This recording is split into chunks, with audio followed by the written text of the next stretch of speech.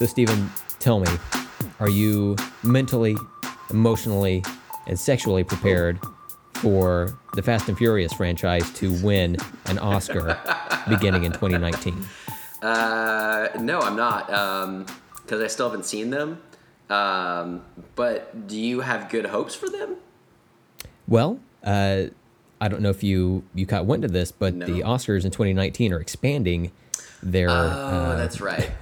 one of their categories to I get you now. be like what's it, Popular movie? award for It's like yeah. most popular or something. I'm not even sure what it's like called or whatever, but I think it's like accomplishments in Mm-hmm. popular cinema or something like that. I mean, we can look this up. We're literally on the internet right now, but that sounds like a lot of work, Brent. that's way too much effort. But I do think that's an interesting category, and you know what? I'm looking forward to it just because I want to see what kind of fucking chaos It'll be interesting. shows up. I'm not opposed to it. Like some people online were. I did. I think it was John Lovett from the Pod Save America crew had said like he was like, I can fix this in like 6 easy steps. And he was like, 1, have presenters always start at the microphone. No more walking out. I just saved you like 10 minutes. And I was like, yeah, that's a good point. He said some other things like, you don't necessarily have to do a popular category, but I think that they should. The Oscars are better than the Globes, but I think that they should do kind of a comedy and a drama, different like sides of it. Because it's too expanding and there's too many options nowadays, So Yeah, I think that would be a good option, but we'll see how this plays out. And yeah, I didn't catch that whenever you first said that they could win an Oscar. I was just like, oh, maybe Brett is just really rooting for him this year for Best Picture. I don't know, but it'll be interesting what kind of movies get involved in that. So I've actually burned the calories to look it up here, and Oh. it says the new category would be outstanding popular film. okay, So, okay. and in an article I'm seeing here, it lists like Black Panther on there. So maybe films akin to that, not necessarily the Fast and Furious movies, but hey, nobody's perfect, I feel kind of like outstanding popular film at the MTV Music and Movie Awards. It feels like more of like an MTV thing to me that they're like trying to be like, millennials, we're hip too. Cool, Oscars, you're really old, but I dig it. But it's like whenever we went through this last year, not many people are like, you don't really care about them that much. Like a lot of people that I talk to are like, I don't really fucking care about the Oscars. And I was like, all right. I always have, but like I get it. Maybe they need to, rope some more people in, so to keep it going. And now the new category, outstanding performance by Taylor Lautner in a film. Is he still doing anything now? I don't know, probably not. He's your favorite though, right? Oh, absolutely. He's a brown guy. Oh, always root for your heroes. There's not a lot of us. I was firmly in team Jacob. Yeah, I think that's his. Yeah, Jacob. Which is weird because that's like one of my least favorite names is Oh, Jacob. wow. I'm sorry. Too I'm sorry many to put Jacobs out the Jacobs of the world out there, put them on blast like that. But Yeah. Your name sounds incomplete to me. It sounds like somebody created that name when they had a cold. It's like somebody asked, like, what should we name this child? And another person was like, Jacob. Oh, And they were just like, okay, I guess that's it. And then the other person was like, well, let me finish what I was saying. It's like, no, we got it. unnecessary. I give you Jacob. That's interesting. I've never thought about this before, but now you mention it, I'm kind of like, yeah, he's kind of right. Yeah. I'm kind of right. Oh, okay. Sorry. 310% right. My bad, bro. My bad. I didn't realize. Yeah. No, you're absolutely 310% right. Thank you. Well, we'll see how this plays out. I'm sort of intrigued. I think that they could do other things for the Oscars to make it a little more streamlined, a little better.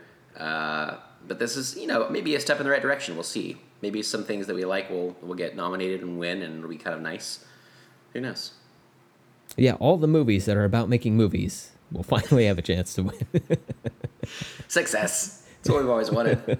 Well, you just want to say we're doing it? Sure. All right. He's Brent.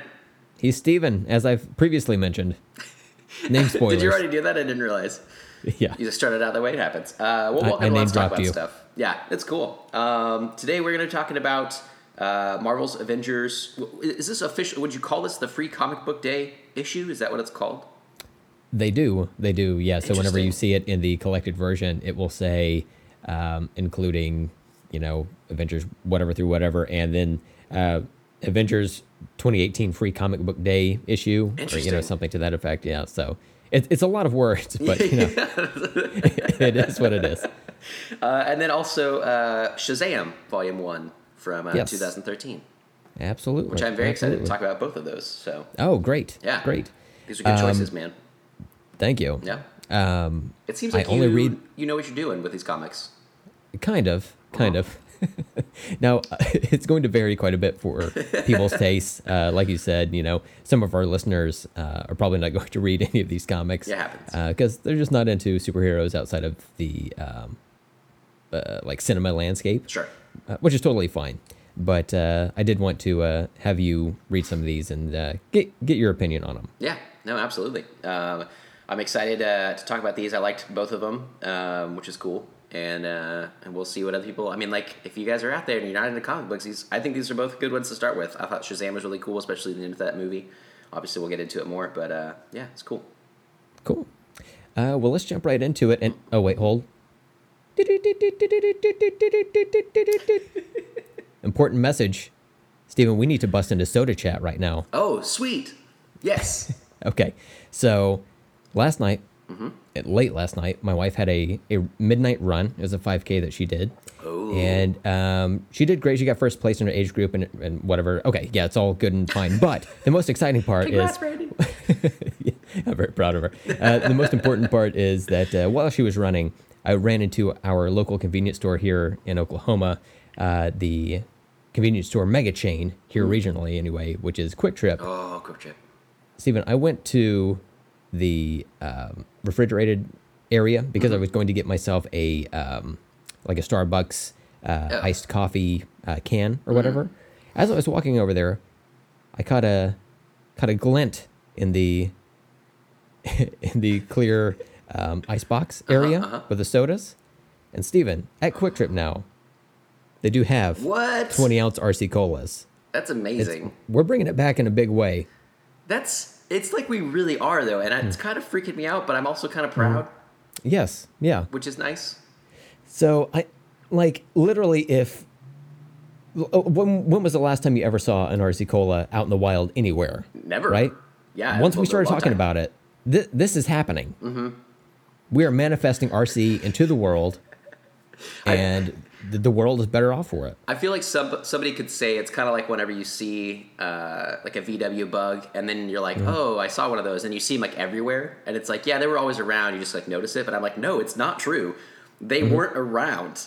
The RC Colas were not there, and now they are there. It is different. So I guarantee it.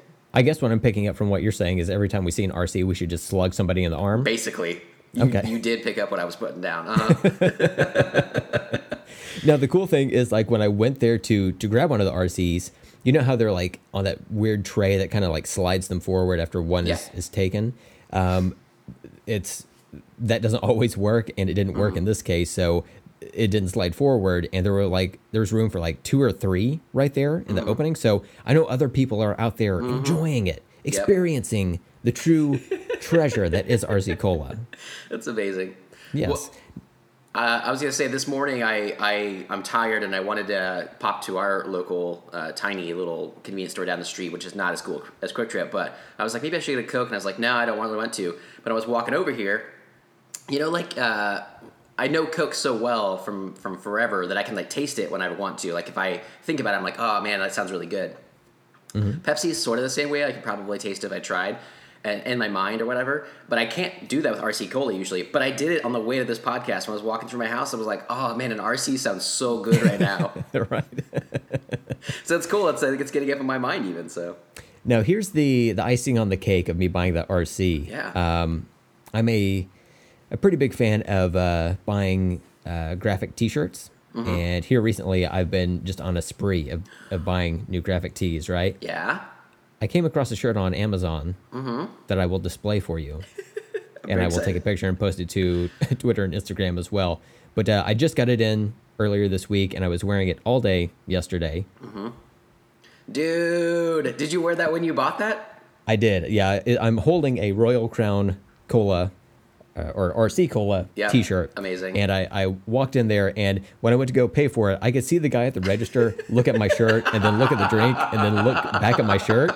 And I was waiting for some type of interaction, but he didn't go for it. And he looked up at your huge fucking smile on your face, like, I got one. Yeah. That's amazing. You know, so shout out to my sister Chelsea, who's a new listener to the show, and she works at Quick Trip. And I think I should suggest to her, hey, maybe you should get some RC in the fountains. Maybe it'll work. Look at the numbers of the bottles that are, flying off the shelves. You guys need to bring it back. So, maybe we can make that happen. Yes. Shout out to Chelsea. Chelsea, this is Brent, co-host, co-creator of Let's Talk About Stuff podcast. I hear you're doing good work down there at Quick Trip. Maybe cut back on the Coke Life. It's bad. Oh yeah, that's bad. Cut back on that. Get rid of those. Put a couple of extra trays of RC Cola in there. Watch your numbers skyrocket. Oh yeah, through the roof. You can stop selling gas at that point. Who needs it? We got RC Cola in this bitch. Hey, you really want to fuel yourself? Drink yourself an RC Cola. You can Flintstones your car out of there. Doesn't matter. You'll be so pumped full of sugar and caffeine. It'll slam your hooves right through the bottom of the bottom of your car and just pedal yourself to work. Damn straight. I think we're actually building a commercial right here too. I think so. Hey, I would love to have them as a sponsor. Yeah. So, oh man, Dr. Pepper Snapple Group. Yep. Get at your boys. Oh dude, I would be so excited. If that was our first sponsor, I'd be like, oh my God, dreams come true. We have to end the podcast. I don't want the stream to end. I can't let them pull away. They don't even have a chance to sponsor it. Yeah. We're just too excited to rip it all down. That's okay. That's how we roll. It seems like a very LTAS thing to do. Yeah, so right? I know. That's amazing. We're constantly on brand. So. Oh, man. Did you have any other cool little T-shirts or RC Colas to show me? Not anything Soda Chat related. So yeah, we can move on to the next thing. All right, cool. Well, I wanted to bring up. I've been watching some movies. I just wanted to quickly mention a few of them. So The Predator is coming out soon in September, like the second week of September. And so I was like, man, I haven't seen the old Predator movies in a while, so I'm going to put them on. I think I watched these on HBO Go or whatever. So I watched Predator, Predator 2, and then Predators, which I hadn't seen yet. It was interesting. It's a weird series. It's not one that I've really loved growing up and stuff. Predator I thought was a cool movie. It has a lot of cool action and explosions and stuff and some cool ideas. And I still like the Predator design is really badass. Yes. And I'm kind of fascinated. I want to watch a documentary just how they made that move, made its mouth move, Can I say real quick? Yeah. I did at the end of 2 weeks ago, threaten to eat somebody at work by using those predator-like mandibles. So. Oh, awesome! Yeah. So it's useful in daily life too. Everybody gets it. It is a great design. Absolutely. But it's that's always been cool.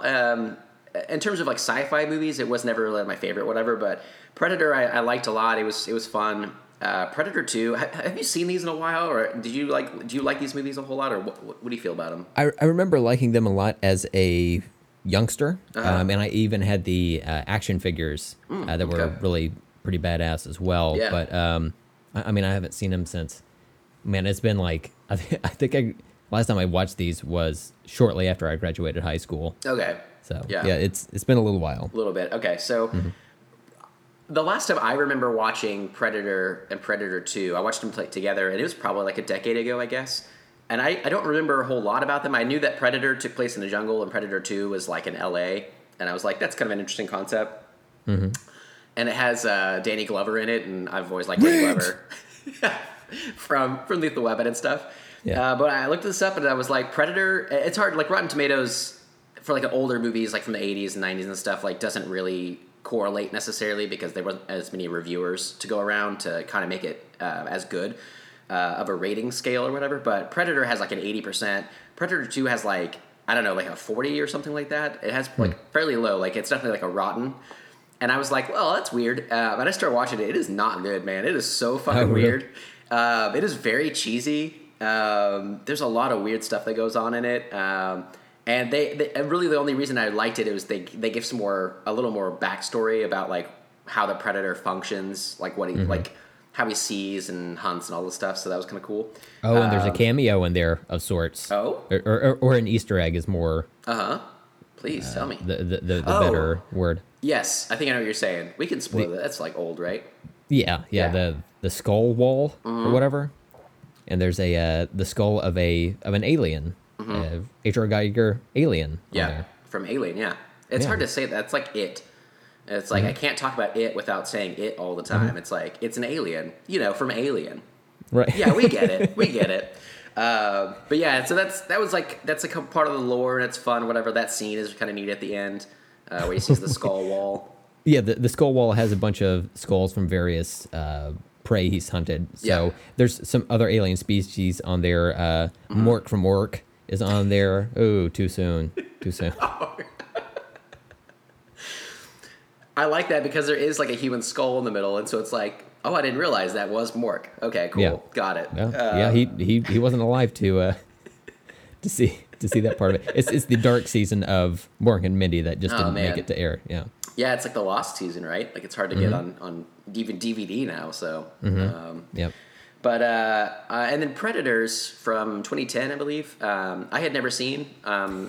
Is it the one with the piano in it? Yeah, it has a piano in it. What is his name? Oh, Adrian Brody. There we go. Yeah, who's actually, he's a slight guy, but he's fairly jacked in it, which is good. But so it works.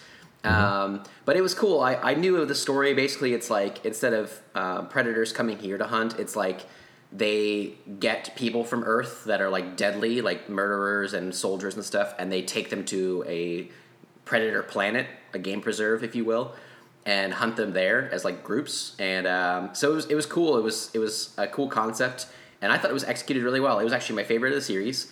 I had never seen it until just the other day, and I was like, I'm really digging this. It's really good. So I liked a lot of the concepts they introduced in that one. They introduced some more lore to the story of the predators and stuff. But I liked it. The acting was good. I thought it was a cool story. So had you seen that one? I did, yeah. I saw it shortly after it came out on like home video. I watched it, and I remember liking it as well, but I honestly don't remember a lot of it. Is Topher Grace in this movie? Yes. Okay. Which is a weird addition. Yeah. But it works, I think. For the most part. I'm trying to think and about he plays Venom. Do what? I said he plays Venom. It's a crossover movie, kind of like Alien versus Predator. It's Predator versus Venom. But he just stays as Topher Grace. Yeah. But it was. I thought it was good. I hadn't seen it when it came out. I wasn't that interested, and so I was only watching it really because the new movie's coming out, and I'll probably watch that. And then on that note, the Predator trailers they're releasing right now, like there's some TV spots I've been seeing lately, are actually better. They seem funnier. And a lot more like Shane Black and Fred Decker, who are writing, and then Shane Black's directing that. Kind of like the Monster Squad that I'm holding up a poster of right now that they wrote together. And so it seems like, since I'm such a big fan of that, that's the reason I'm excited for the Predator. But seems like some of the trailers and stuff right now are kind of leaning more towards that, which seems fun. So there has to be some type of Monster Squad-esque Easter egg in this movie, right? Damn straight, it better be. What if like they get down to the final battle? We're in the last 10 minutes of this movie, and they're like, "How do we stop this predator?" And somebody's like, "Kick it in the nards." Oh my god, I would lose my shit. I would like scream in the theater like a little girl. But Steven, here's the twist. They go to kick it in the nards. Doesn't have any because I hear there's going to be a female predator in this movie finally. Oh, okay. Hashtag feminism. It's funny. I haven't seen any. Like the Predator is sort of wearing clothes, but sort of not. Like you can see their skin and stuff. I don't know that they're wearing pants, and I don't think I've seen any balls. So they might not. I think they normally have like some type of loincloth or something. Okay. Like metal bikini bottom. Oh, sweet. Yeah. They're invisible so much of the movie. You know, you don't get a whole lot of glimpses of them until the end of the movie usually. So, Well, there's that one part where he was in the tree in the first Predator movie, just jerking off. I forgot about that. Yeah. That is a classic scene. He has a very specific turn on, very specific fetish. After he skins that one dude. He's like, oh, finally. But yeah, so I'm excited, you know, to watch the new movie after watching these. That should be good. I got my background. I'm going to skip the Alien versus Predator movies. They were never really my thing. Yeah, I was disappointed. Yeah. And it's a fun Easter egg, I thought, in Predator 2, that they like put that skull there. It's like, oh, like this is like kind of connected or whatever. But I didn't need them to expand on that at all. I didn't need to see them actually fight, personally. And from what I remember, they didn't do such a good job of it. So that's cool. I'll skip those. And from what I heard, though, the new Predator movie might even like take all of the movies into account for being a sequel to everything. And so I don't know where those fall. Like, I don't know if there's like the timeline will be all screwed up or whatever, like when those are supposed to actually take place or whatever. But yeah, it should be kind of interesting with the new one. So yeah, I haven't seen any of the newer trailers. I've heard they're good, but I just haven't taken the time to watch them. But you know, I'll wait to see what you say on that. There you go. Well, we'll see if I even go to the theater for it. I didn't go see like Mission Impossible or The Incredibles 2 or anything lately, so I still need to watch all these things right now, so we'll see. Sure. So I watched this other movie I wanted to mention quickly called The Discovery. It's on Netflix. It's been on my list for a while, and I just haven't watched it, and I've been putting random stuff on lately. So I put it on the other day, and I was pleasantly surprised because it doesn't have very good ratings. And I was afraid it was another Netflix movie that was dumped on Netflix for being like it wasn't going to make box office money and it was going to be like a shitty movie. And it has like a 45% or something like that on Rotten Tomatoes, but I still liked it a lot. But basically the plot of the movie is a scientist finds like irrefutable proof that there is some sort of afterlife. Basically, what, like, to briefly go into it, he can scan the body of someone dying and see some sort of like energy force leaving the body and going to what he could just call a different plane. He's not religious. It's not like heaven or hell necessarily. He doesn't know what it is. He just like basically proves to the world that there is something after here. We don't just cease to be existing. And then it causes like millions of people to commit suicide because they know if this life is shit, they can move on to the next one, even if they don't know what it is. So the plot of the movie kind of evolves around him trying to prove what that next plane of existence is, trying to like build a machine to do that. Jason Segel is in it. He's a scientist too, and he believes it, but he thinks it's a bad idea because it's like causing people not to care about this life. And so there's a lot of different aspects of that, and like people that are kind of in a cult who try to commit suicide, and they're trying to like find meaning in the world now and stuff. So it had a lot of different interesting concepts. It's kind of a slower movie, but I really dug it. The story, how it played out, I thought was really cool. Had you heard of this at all? No, I've never heard of this. Okay. It sounds interesting. It sounds like an interesting premise. Is Jason Segel reprising his character from Forgetting Sarah Marshall? No, actually, the Muppets. So what I didn't mention that there are Muppets in this. Okay, is there a Fozzie skull up on a wall somewhere? Yes, there is, next to another alien. It's really a crossover event for the whole thing. That's why I brought it up. The Predator is in this as well. Now, you wouldn't expect that. The Predator has the mandibles, but he's also a Muppet. It's a cool design. It's a little different, though. Yeah. So, no, it's cool. Jason Segel, Rooney Mara is in it. Robert Redford plays the scientist who makes the discovery. Then Jesse Plemons from Breaking Bad, and he's been in a bunch of movies and stuff lately. I like him a lot. Are all in it. It's a pretty, like I said, it's a pretty slow movie. A lot of like weird concepts. And I thought it was interesting because, you know, you and I, Brent, are not religious, but I've always thought like I don't believe certain things in faith that these things would just happen. Like I don't believe in an afterlife. But if somebody did give me scientific proof, I would evaluate that, and if it was true, then I would be like, yes, there is an afterlife. I believe in science, and so that's the whole idea of the movie. And so it was an interesting concept to be like, if somebody could prove that, how would that shape the world that we have now? And I thought that was interesting. And then also the director, I found out afterwards, I would have watched this immediately had I known this, but the director's first movie was called The One I Love, which has Elizabeth Moss and Mark Duplass in it. And they play a couple who are married and they're having problems, and they go to a therapist, and he's like, hey, you should go to this cabin that I know of and kind of like reconnect and everything. And when they do that, there's like a cabin and another house on the property, like a guest house. And when they go in there, it's like Moses Moss will go in there and she sees her husband, Mark Duplass, but he's like the best version of himself. He's like being really nice. And she's like, yeah, this is a good place. And then she goes back to the house and he's there as well.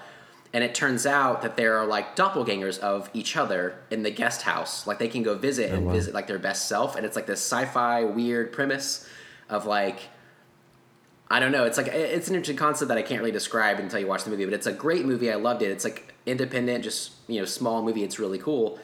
I love that movie so much. And then this is the guy's second movie. And I was like, oh, I can totally get that now. He plays with like interesting sci-fi concepts, but on like a lower level, kind of independent, just small movies. And I was like, I really dug both of them. So far I like him a lot. So doesn't have to be special effects intensive. Exactly. But it still has a strong, wow, both of those sound awesome. Yeah. Let me tell you what my fear is that I am currently my best self, which bums me the fuck out. Listen, you can be whatever you want to be, Brent. And I believe in you. But yeah, I recommend both. Especially recommend The One I Love. That movie is awesome. The Discovery I liked a lot, and I would recommend it. I don't know whether The One I Love is on Netflix or whatever, but The Discovery is. So you can check that out. But okay, I thought awesome. They were cool. Yeah. I'm glad we got another good Robert Redford performance before he retires.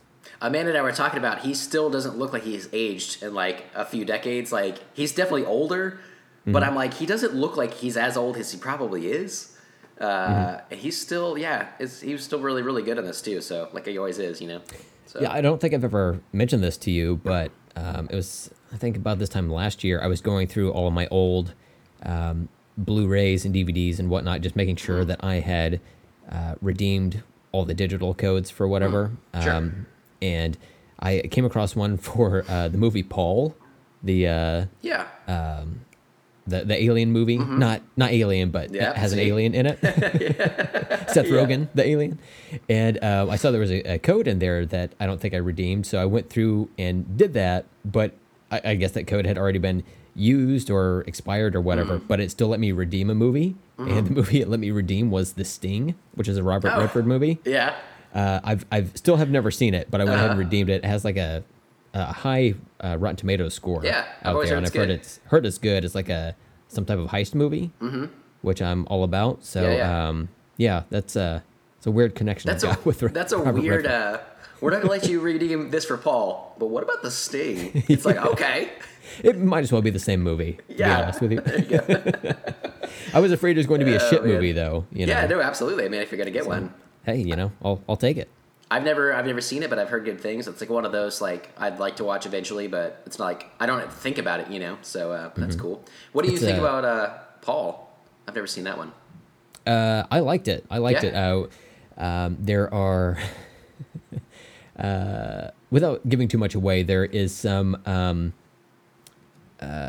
shots fired at religion in it, and I loved it. And then there was a friend of mine who was religious who said he hated it. I was like, well, it's probably because it makes some good points. That's funny. Yeah. Different tastes. I mean, I enjoyed it overall. I thought the CGI in it was pretty good, and Simon Pegg and Nick Frost are in it, so it's absolutely. It's hard to go wrong with those two together. Yeah, I think I might have put it on like a long time ago. I don't really remember watching it though, so I remember it coming out, and I love them so much. I've been watching a lot of their stuff again lately, so that would be a good one for me to revisit and see if I like it.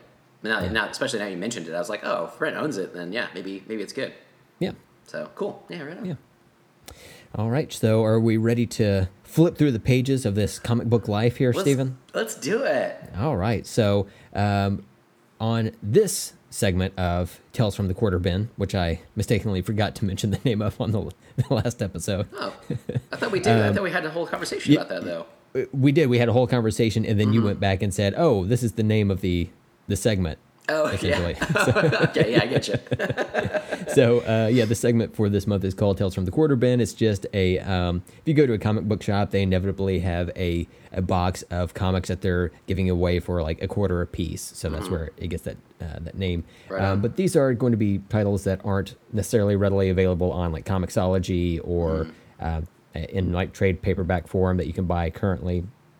You may even have trouble finding them on Amazon or whatever. But for this, excuse me, for this episode, I do want to mention a story about Kevin Green.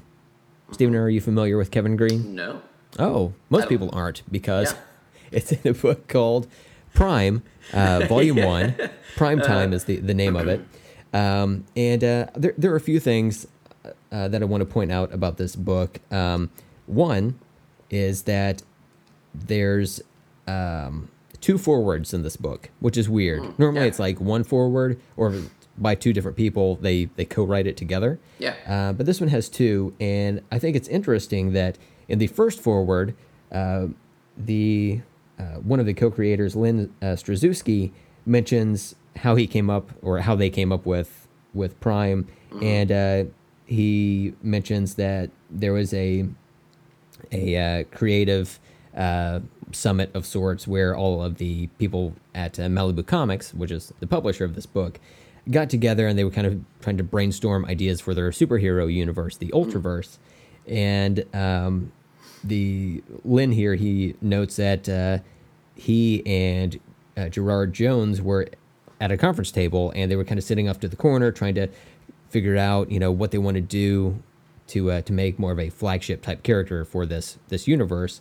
And the two of them were sitting there, and they came up with an idea for a teenage boy to turn into an adult superhero at will. And he says, we saw the problems of being a hero in a world that chews up its heroes and spits them out. We saw our own childhood dreams and disappointments. We saw Prime.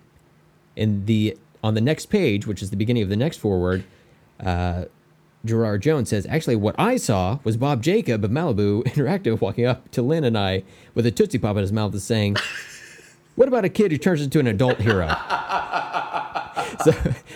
So the second forward immediately contradicts the first one. That's hilarious. And then one of the, Gerard here says, hasn't that been done before? And then Bob Jacob says, except this kid doesn't get any adult wisdom to go with it. So I guess that's how they differentiate Prime from Shazam. But when we talk about Shazam later, that's not necessarily the case any longer. Yeah. But it's very much derivative of Captain Marvel or Shazam. The story starts off with this kid Kevin Green, who's a high schooler, essentially, like 14, 15, somewhere in that range. And he has these waking nightmares of this monster, like gooey monster looking thing that has this giant Prime sound effect come screaming at him. And it's in these first four issues, essentially, it's really kind of unclear about what this character's origin is. This was back when they kind of just ran stories serially more than writing them for the collected edition like they do now. So they give you the first four issues here, but it kind of ends on somewhat of a cliffhanger, and it's just kind of like a primer, if you will, to to go get the rest of the issues.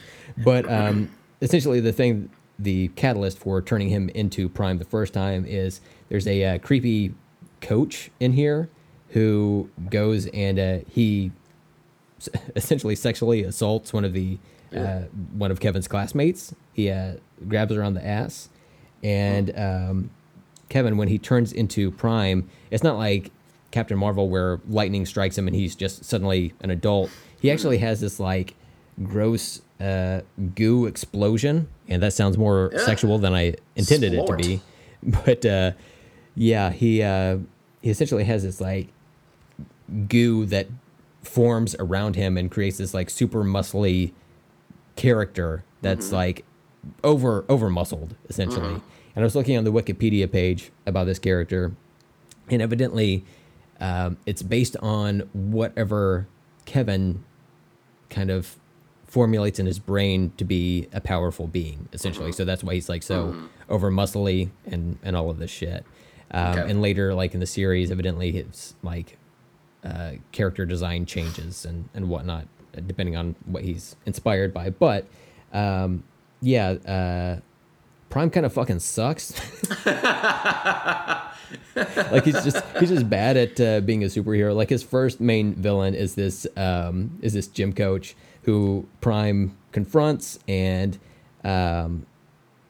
it's like the gym coach tries to roundhouse kick Prime, and it doesn't work. There is a shot they play where basketball game, right? Do I? They play a basketball game, a la Space Jam, where he's kind of the monster version, and the coach is the Looney Tunes, and he beats him. Is that what happens in the plot? There's nothing in the rule book about a superhero playing basketball, so I guess he has to play. So, I mean, the coach tries to fight Prime. It doesn't work. The coach gets fucked up. And then there's just a lot of weird shit. Evidently, there's some, like, government plot at a certain point where they were trying to make, in this version of their superhero universe, all the superheroes are called Ultras, right? So they were trying to make these Ultras or the government was trying to make these Ultras to just have them in their, to use for like home defense and all of that shit. And they couldn't get it to work right. So their solution was to, let me see here. Sorry, this was a lot to go through. Yeah. Trying to read this. Essentially, what they were doing is trying to take babies in utero and bond this like chemical or whatever to them, so the Ultras are gestating essentially. So whenever Prime forms, he's essentially got this like amniotic like fluid that forms over him and hardens into the like Prime body. But after Prime gets like exhausted or whatever, or takes enough damage, he starts to turn gooey. So if he gets like shot up a bunch, instead of the bullets bouncing off, they just absorb, but they start to deteriorate his body. Now the weird thing is, Kevin is inside Prime the whole time. It's not like he like turns into, again, like Shazam. He doesn't turn into this character. He's like in there. So once Prime starts to turn gelatinous, Kevin's trapped in there, and he has to like fight his way out of it, or he will suffocate and die. So wow, yeah, it's weird. And then when he crawls really went out, far to make this hard. yes, I feel And on top of that, in order for him to claw his way out, like he has to remain conscious. He has to like fight his way through. Once he gets out, he's left with this like husk there that he has to do something with. And in one of the stories here, he recounts how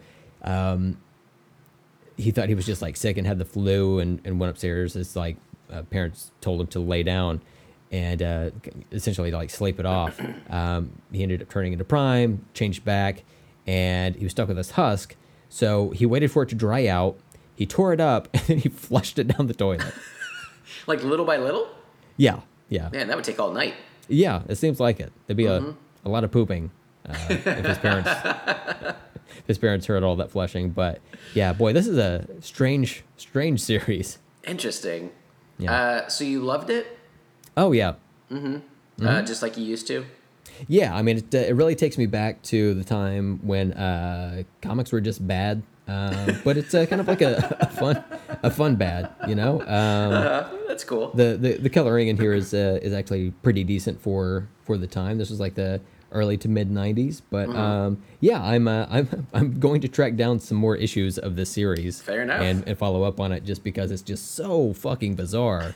It's so bizarre. Like at the last issue is him fighting or getting ready to fight. That's where it ends. A cartoon character that he grew up with that has become sentient. Maxi Man. So yeah, this is fucking strange. And on top of it, the girl that the coach squeezed the butt of, Kevin has a crush on her. She doesn't want to have anything to do with him because he's a gross nerd. Yeah. And then when he turns into Prime, she likes Prime, but then once Prime kind of puts the feeling forward, like, hey, starts flirting with her a little bit, she's like grossed out by it because it's essentially a 30-year-old man again trying to go after her.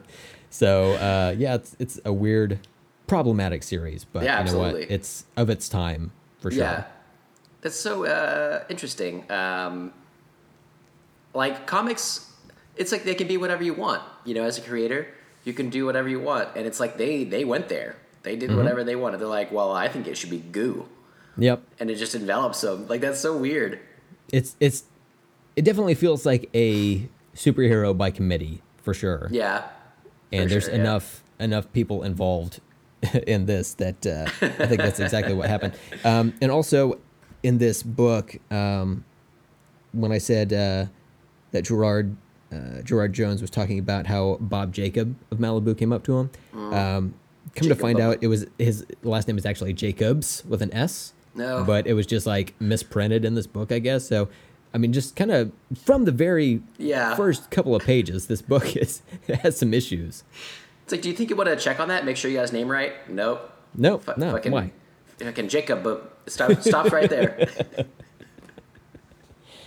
Well, I'm gonna let you tell me about it then, and I'm not gonna read it. But I'm curious how this progresses as you keep going with them. Yeah. Evidently, there was two series overall. The first one had like 25, 26 issues. The second one, at that point, Marvel had bought Malibu, and so they had kind of crossed over some of the characters. Like at a certain point, Thor and Loki cross over into the Ultraverse, and they have a thing going on. And then Prime, when I mentioned earlier that he can like change forms depending on what he's influenced by, there's a certain point where Prime goes into the Marvel universe and he helps Spider-Man fight the Lizard. But when he turns into Prime, he turns into Spider Prime, which is a crazy image to see if you want to Google it. But yeah, it's fucking weird. It's bizarre. I gotta look up Spider Prime now. I feel I need to know what this looks like. Oh, okay. Yes. He has like no top to his mask. Nope. So his hair's just out. Sure. That looks great. That's really funny. Interesting. Yeah. I think it's interesting too, like with Shazam and stuff, I was reading about the history of Captain Marvel and all that stuff, and some of that you had told us about the other week, whatever. But like all these like these smaller companies coming up, and then they were like bought out by DC or Marvel later on, and how they kind of get like enveloped in their stories and stuff, and how eventually like they could even become like Spider Prime, and it's like they actually get like some of the powers or whatever, whatever that's going to be. It's interesting the histories of them and how they like interweave throughout bigger properties, I guess, So Yeah. interesting. Well, I mean, with DC, they bought Captain Marvel and those Fawcett characters, and they did the same thing with some characters published by Charlton, and those characters all eventually got worked into the main DC universe. That's not the case with Malibu here. Those characters, for whatever reason, can't be brought in because of like rights issues and some other like NDA related reasons. Like, Yeah. I don't know what the situation is there, but you know what? That's all right. Yeah. I don't necessarily need those in there. Probably for the best. Yeah. Well, cool. Do you want to get into the main topics? Yeah. So let's start off with the 2018 Free Comic Book Day issue of The Avengers. This one is a short one. It's also a free one if you want to check it out on Comixology.com. All you have to do is make an account, and then you can search for that title, and it should pop up. We've got a image of the cover on our Instagram and Twitter if you need to check that out for reference. But in this issue, this is essentially kind of re-establishing an Avengers team after the past few years. There have been multiple Avengers teams here recently, and this is kind of consolidating that and getting it back to like one main Avengers title, which is good because it's not so spread out. It gives us a starting point for when they eventually sprawl it back out to like 18 titles again or whatever. But this is a good starting point. So coming off of the back of Marvel Legacy, there's a lot of different plot points in there. If you thought the Wolverine thing was cool, or seeing the alternate version of Cap, Iron Man, and Thor in there, well, you're not in luck because that shit isn't in here. This is mainly following the Avengers Million Year BC cast into the modern version of the Avengers. And you read this, right? Yeah, absolutely. Okay, cool. So this one is essentially a short issue. It's about 10 to 12 pages long.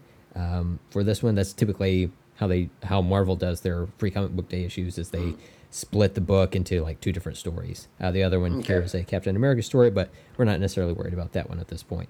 So for the Avengers issue, it starts out with Black Panther going to Old Asgard to have a chit-chat with Odin. I don't know why Odin couldn't come to him. He seems like he can teleport, but he's a really douchebag old though. king. Yeah. So T'Challa goes and talks to him. Odin tells him about the Million Years BC Avengers, which, my God, is just such an awesome concept. I know. I like it. They walk past the statues of those same Avengers, minus Odin. That would have been weird if he had his own statue there, right? He's the biggest one there.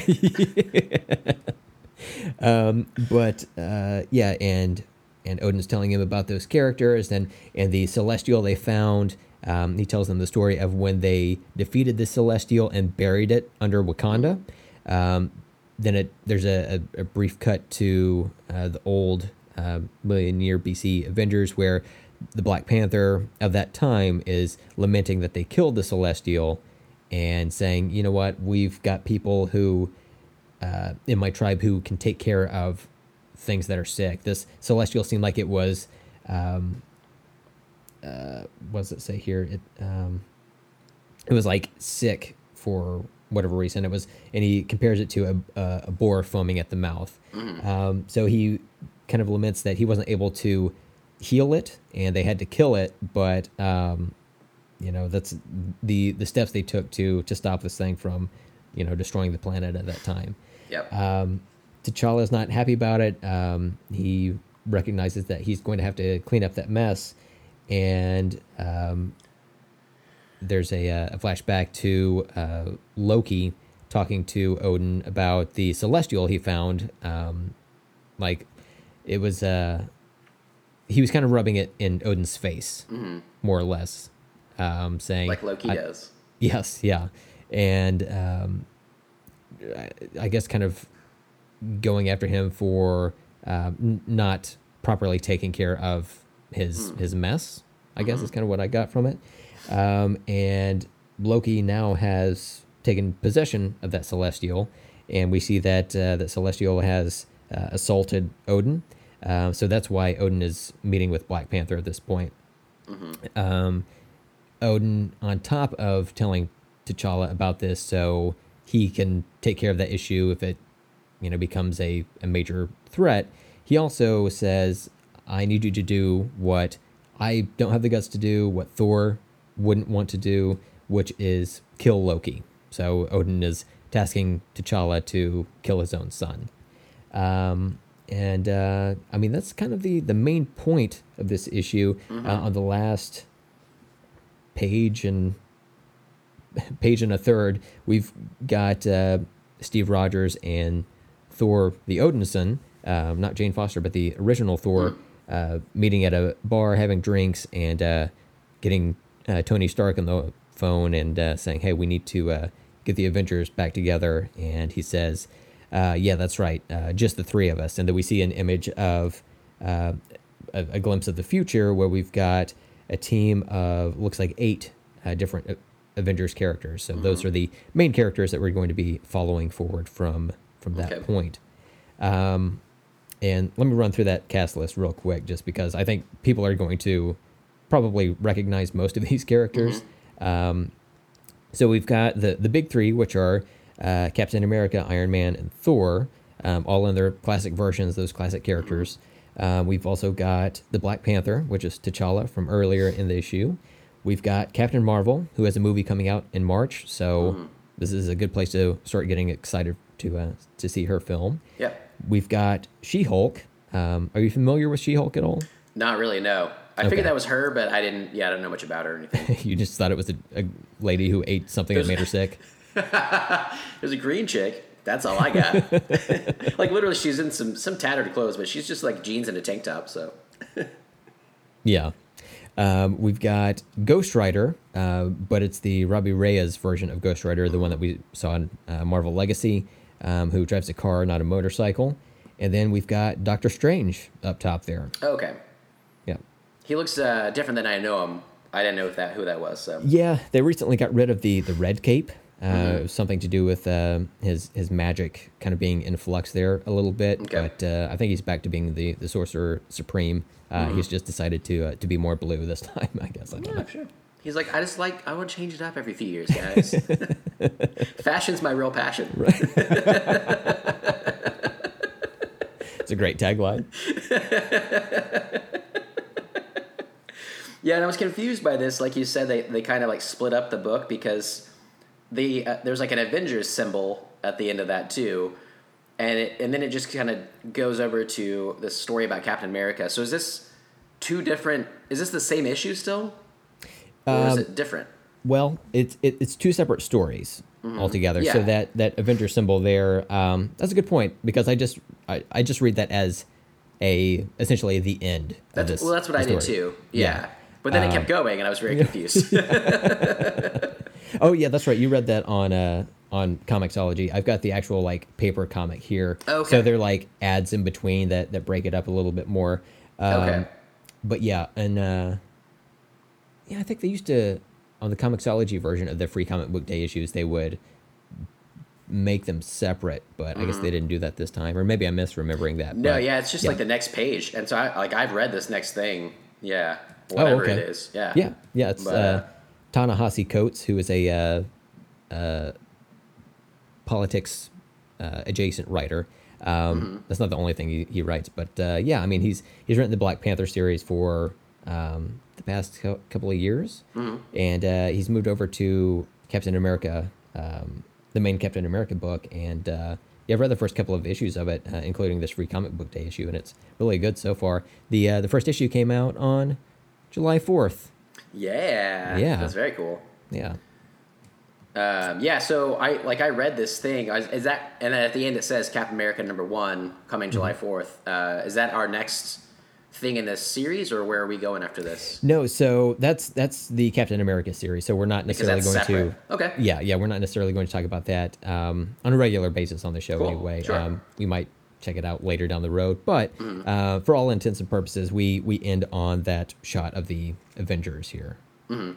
Gotcha. Okay, cool. So, did you have any thoughts or whatever on this? I thought it was a good continuation of the last story, even though they don't pick up a lot of the threads. It did feel kind of like, not knowing really what Free Comic Book Day is, it kind of makes sense that they're almost like, they're not going to put all the effort into it. Like, they're going to be like little teasers for the thing. And but I thought this was good. Like, if you haven't picked it up, it's free, so it's like you can just check it out or whatever. And I thought the art was cool. I like in the beginning when I was saying that like Odin was just like chilling there. He's like got all this fucking armor on, and he's got this crown that's like horns and stuff, and it's all big, like antlers. And but he's just like laid back, chilling in his throne room, like all by himself, because there's nobody in old Asgard. But I thought it was cool. I really liked the like you said, the 1 million BC stuff. I really like Black. I like the design of the characters, but Black Panther in particular is like literally he killed a Black Panther and strapped its hide on his back, and it's and his face, and it's like teeth are like over his face, and it just like makes sense for what that arrow would be, I guess. You know, if you're looking at that image, that first image on that a million year BC page, we've got Black Panther. Yeah, he's all covered in that hide, but he's got that loincloth on. He's got a pretty long tail on that loincloth. Oh, wow. You know what I'm saying? Hey. He knows what he's working with. I hadn't noticed that. That thing is sexy. Interesting. That's funny. But yeah, and I like. I'm intrigued where this story is going, and I like it again. Because I compare it to I'm kind of the cinematic universe coming into this comic universe, kind of the opposite way from how they really were. And so, to me, I think these are doing a good job of kind of bridging that gap. I'm wondering from a comics person standpoint, like you are. What you kind of feel, because when I read these, I feel like some of the things they do, it almost even seems like the character designs kind of lead more towards the movies, or the storylines, like the way that they're like trying to get more people in. I don't know is it going too far to be more like the movies, or like kind of coalesce those things, or do you like how they're doing all this stuff? I kind of like this version of it. A while back, maybe within the past, I don't know, since the MCU really blew up, they were kind of leaning some of the costumes, especially on like Captain America, to be more in line with his cinematic appearance. Like in this comic, or on that page, that group shot of them, we see that Captain America has essentially his classic costume. He's got the wings on the side of the cowl there. He's got the chainmail tunic with the stripes and everything. He's got the comic booky like red gloves there. Yeah. Okay. It would look dumb in a movie, but I think it works in comics. Like, sure. Okay. I'm totally fine with it there. There's some character designs that I think do need updates from time to time, but yeah, I mean, I like the look of all of these Avengers as they are here. Yeah. Including Thor's gold arm that he has. Oh yeah, he upgraded from that black arm to the gold one. Man, those are sexy. Yeah, that was good. Yeah, I guess the costume for sure for Captain America is definitely not like the movies, and I agree wouldn't work in the movies. But even like above that, where it's just like Steve Rogers, I'm like, oh, that's Chris Evans. Cool, right. That's true, Chris Evans. Maybe that's how he's been. I don't know, but I feel like. I just feel like it's good to kind of branch it for new people to comics, like I am, and other people, to kind of be like, oh, this is like something I can get into just as much as I like the cinematic universe. So it's cool from my side of it, I would say. Yeah, and especially since a lot of these characters on this team are people, are characters that are recognized from film and TV. Sure. Like Robbie Reyes, he was on, I think, season 4 of Agents of S.H.I.E.L.D., so, he's out in the MCU somewhere. Matter of fact, the only character that is not planned to show up in the MCU is She-Hulk at this point, but her name is She-Hulk. You kind of get her thing, right? So, from context, it's pretty she's easy. Green and strong. So there you go. Fair enough. Yeah, that's cool. And I forgot to go through the credits on this. So we've got the story was written by Jason Aaron, who wrote the Marvel Legacy issue and is writing the current Avengers title. Nice. We've got the pencils by Sarah Pacelli, who's the co-creator of Miles Morales. Cool. And she also did the inks as well as Elisabetta D'Amico. I'm not familiar with her. Okay. It looks good either way. Justin Ponser colored this. Corey Pettit was the letterer, and Sarah Pacelli and Justin Ponser both did the cover for this. So, overall, I really dug this issue, and I've read the first 2 issues of the main Avengers title that comes after this, and I liked it a lot. I think the first 5 are out right now, maybe 6 by the time this airs. I don't know, but cool. I mean, it's a really good series so far. I haven't read forward yet because I'm waiting to catch up and read along with you.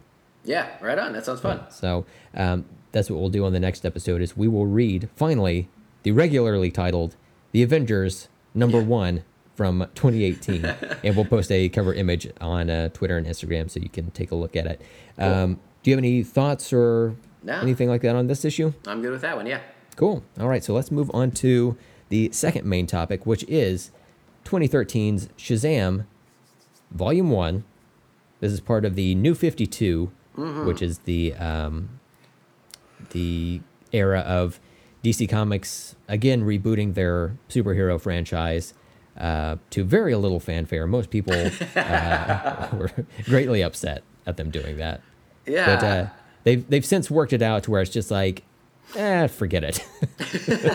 Well, so when I was looking this up online about Shazam and everything, and they were talking about like, oh, this is part of the New 52, and I was like, oh, I remember that coming out, and you and I talking about it back in the day, and that people really didn't dig it. But then it seemed like I thought I read something on there that they did another reboot. I don't remember what it was called, or is the New 52 kind of like what is there now? They just don't like reference it. So the New 52 was back from like 2011 through 2015ish. Okay. And then they did something called DC Rebirth. Rebirth, yeah, that's what it was. And that picked up in, I think, 2016 on. Might have been late 2015, whatever the case. And they essentially kind of brought back a lot of the feeling and the classic versions of these characters. Like in the New 52, they essentially rebooted the continuity except for Batman and Green Lantern, which is very fucking confusing. Weird, yeah. Because just as a quick aside and a quick complaint that DC really kind of pointed back to the fans. Right now, Batman has a son named Damian Wayne. Okay. He is, at the time of the New 52 reboot, he was 10 years old. Batman had sex with Talia al Ghul, who was in the Dark Knight Rises movie. He had sex with her when he was Batman, or at the time he was Batman as a like title or whatever. Like, he did all this training and eventually became Batman, right? So during the time he started being Batman and eventually had Damian, who's 10 years old, at the very least 10 years, 9 months, right? In the New 52 reboot, DC had a hard line that superheroes as a concept had only been around for 5 years. So there's some math that was off there. And the fans were like, well, what about this? Missing time there. And DC was just like, I don't know. You guys you're thinking about it too hard. It's like, we're really kind of barely thinking about it. You're the ones who put this hard timeline out there. So man, that's upsetting. I like details. You gotta stick with the details, man. I don't like to let things just like, well, just don't think about it. Yeah. It's like, no, man, I already did though. So it's already fucked. I mean, you told me. You said it.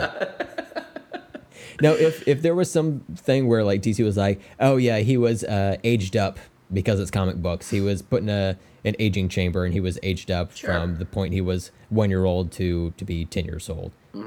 Fine, whatever. It's weird, but at least there's an answer. Yes, but yeah, it was strange. But now we're all just kind of putting that behind us. Not going to worry about it. One of the best things from the New 52, though, was, for me, was this Shazam series.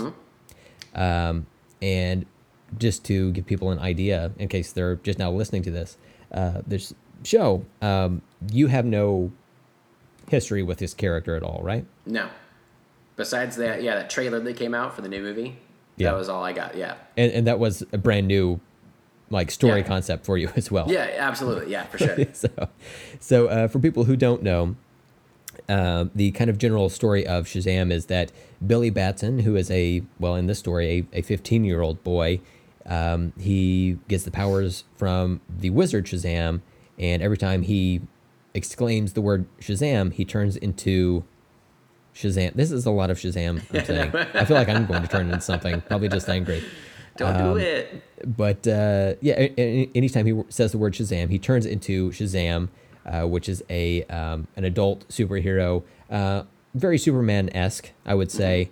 And then he fights bad guys, essentially. But, he's still a kid, so he does bullshit kid things as well. Yeah. So, which is kind of the charm to it, right? Yeah, I agree.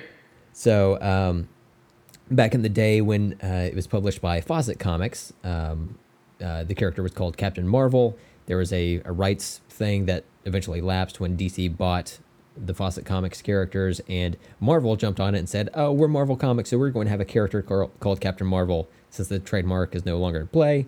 Yeah. So from this point forward, the character has all of his comics have had the word Shazam in it instead of Captain Marvel, just to kind of skirt around that, and then just to streamline everything.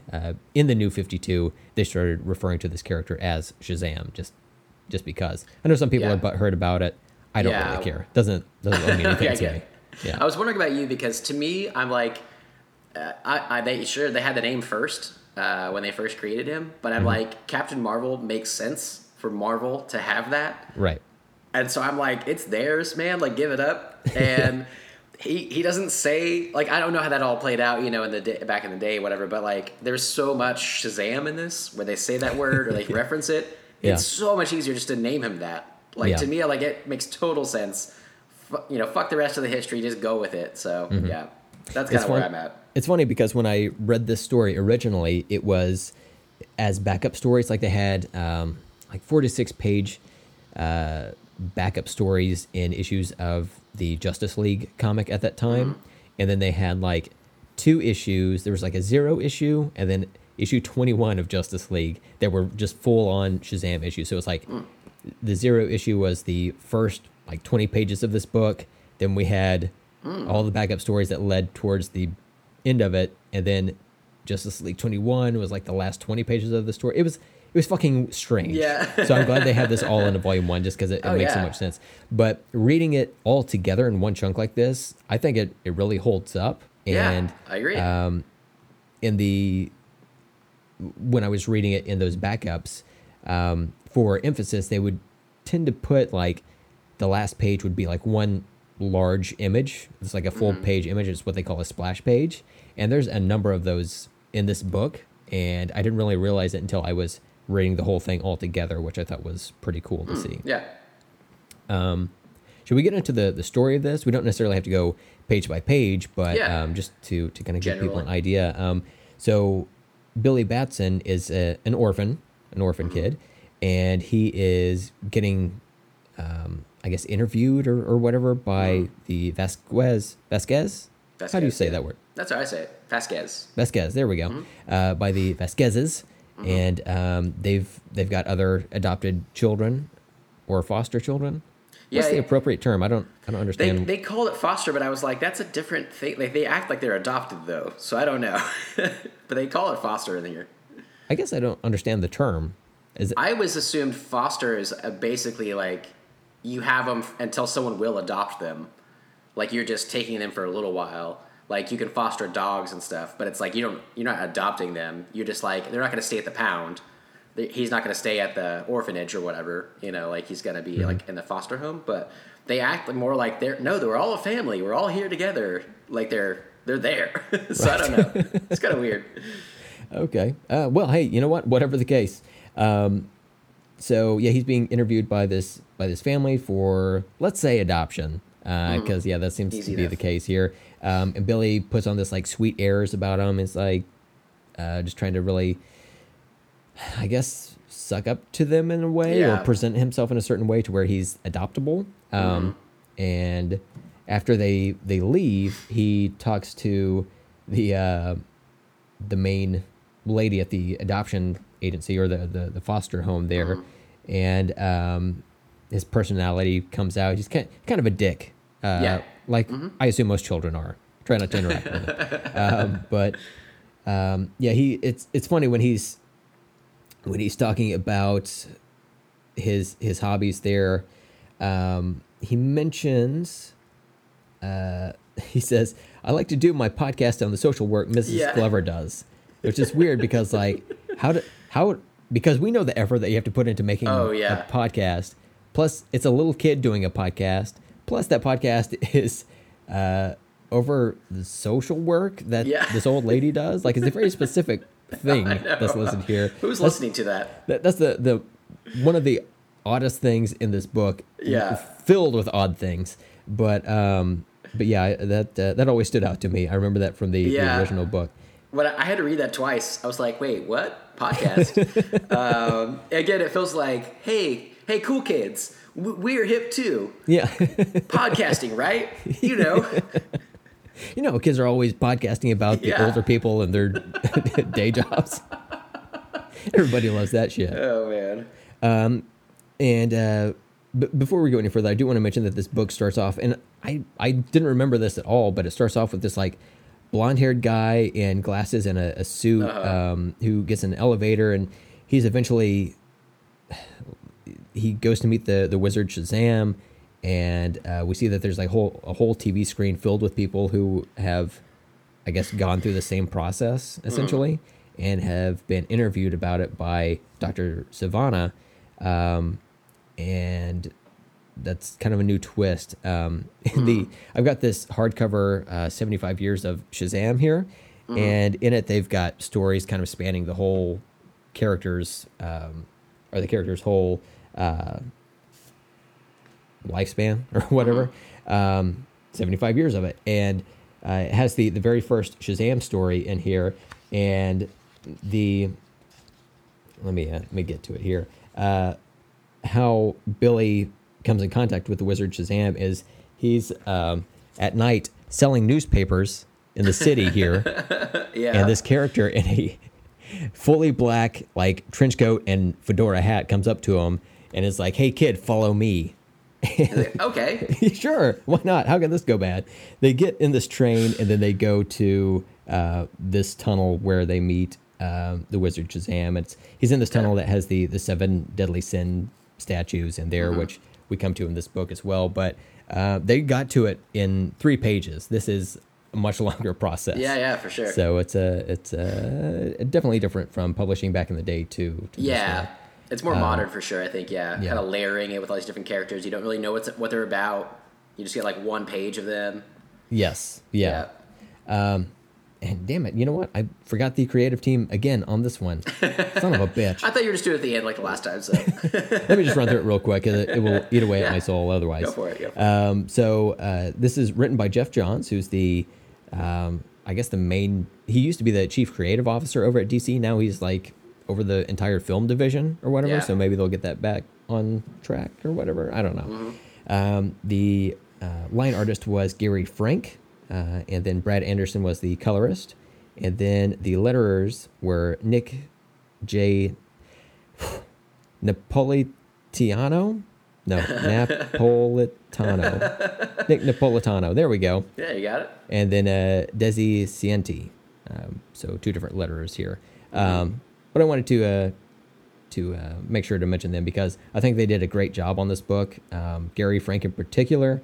I think a lot of the acting in this book is great. There's a lot of really good reaction shots, and when characters say certain bits of dialogue, they have not necessarily realistic expressions because it's a comic book and you can cheat that a little bit, but they really help sell the dialogue in this. What did you think about the art on this book? I thought it was good. I like most of the designs and stuff, like of the I'm trying to say the actual like costumed people, not just like the rest of the book. That's all I'm seeing right now. So I'm trying to flip through, but I liked it. Yeah. Again, it's like something I'm still trying to get used to and like figure out what I like, I guess. Yeah. About things, but from what I saw, I liked it. What about you? Oh man, I loved it. Yeah. Cool. Okay. Cool. Yeah.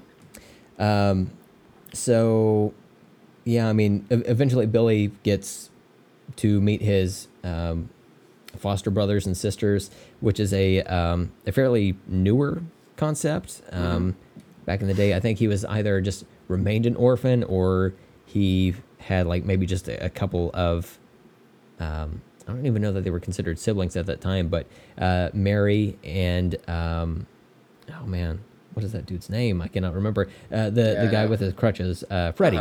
Freddie, yeah. Yeah. They were eventually Mary Marvel and then Captain Marvel Jr. Are their names. But they've expanded it out to have 6 kids here, and they're multi-ethnic. It's the Power Rangers of Shazam. Oh yeah, nice. And yeah, I mean it's kind of a fresher take on that. I don't know if they're going to do that with the movie or not. We know that at least Freddy is in it. He's one of the kids from It.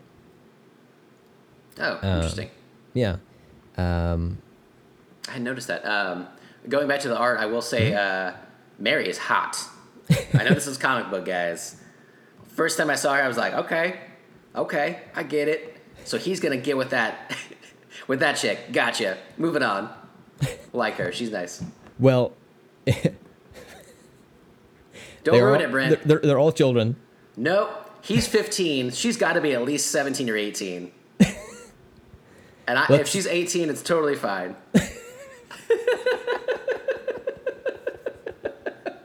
Well, in the comics, really the story hasn't gone on any further than what this book ends at. Shazam has appeared in other comics in DC kind of sparingly. He was like one of the main characters in the Justice League books, but they don't really touch back on any of these characters. But just going off of the history of the Captain Marvel or the Shazam franchise, Mary is usually like younger. He's like, oh, interesting. Like he's Superman, and then she would be Supergirl. Okay. In a way, so she would normally is depicted as being like several years younger than him, even though they're about the same age. She's not drawn that way. I'm not taking it back.